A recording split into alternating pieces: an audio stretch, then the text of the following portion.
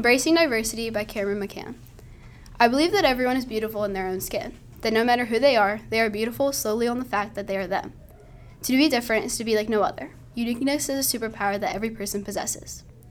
Being different does so much to the world as well. You are simply changing the world by being.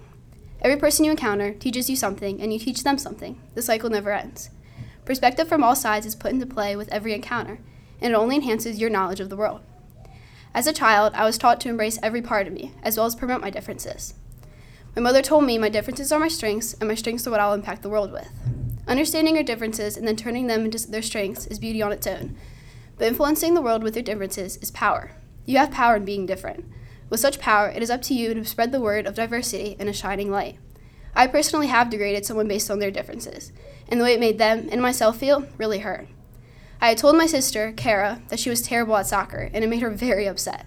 After thinking about what I had said, I realized that Kara was an excelling scholar, and that athletics didn't need to be her thing, for she was perfect the way she was, and everything she was enough for me.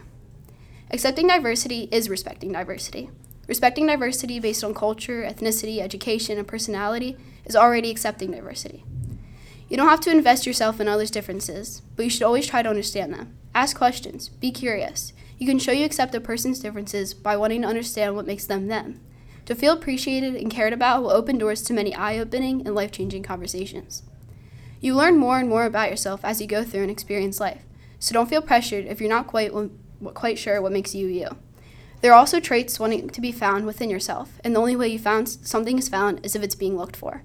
So I encourage you to do courageous things. Figure yourself out.